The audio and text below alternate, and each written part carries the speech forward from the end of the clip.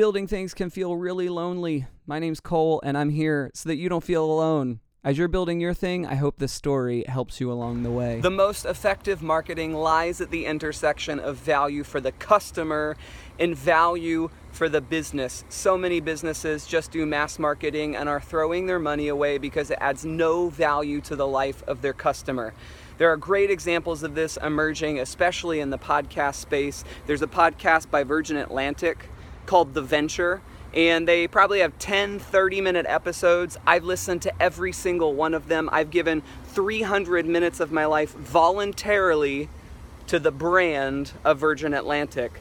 But every single one of their podcasts is not a 30-minute episode. It's following the founder and the leader of a business and talking about what they're doing and why they're doing it and how they've achieved what they've achieved. They're telling really compelling stories, and interspersed in between are some ads for Virgin Atlantic, and you hear from the company president, you hear about their business and their model and why they do what they do, and that is the next wave of effective marketing, and so many people are totally missing it. That's what we've begun to implement with Creative City Project. We're all about helping create value for everyone involved in the process. We want to partner with corporations and add value for them by creating art-centric, innovative brand encounters, telling their story in compelling ways.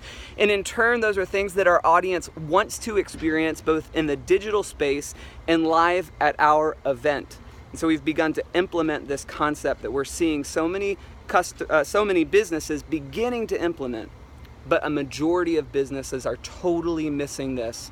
And so, I may have experienced 300 minutes of forced ads from Coca-Cola sometime in my life, but in the last 6 months, I've voluntarily given 300 of my minutes to Virgin Atlantic because they're creating valuable content for me to engage with. That's the future of marketing, and if you're not doing it, you need to be. Hey, I really am so grateful that you took time to listen to this. I hope it was helpful. If you want the latest content, go subscribe to my channel on YouTube.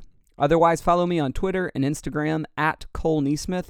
And if you have any questions, let me know. See ya.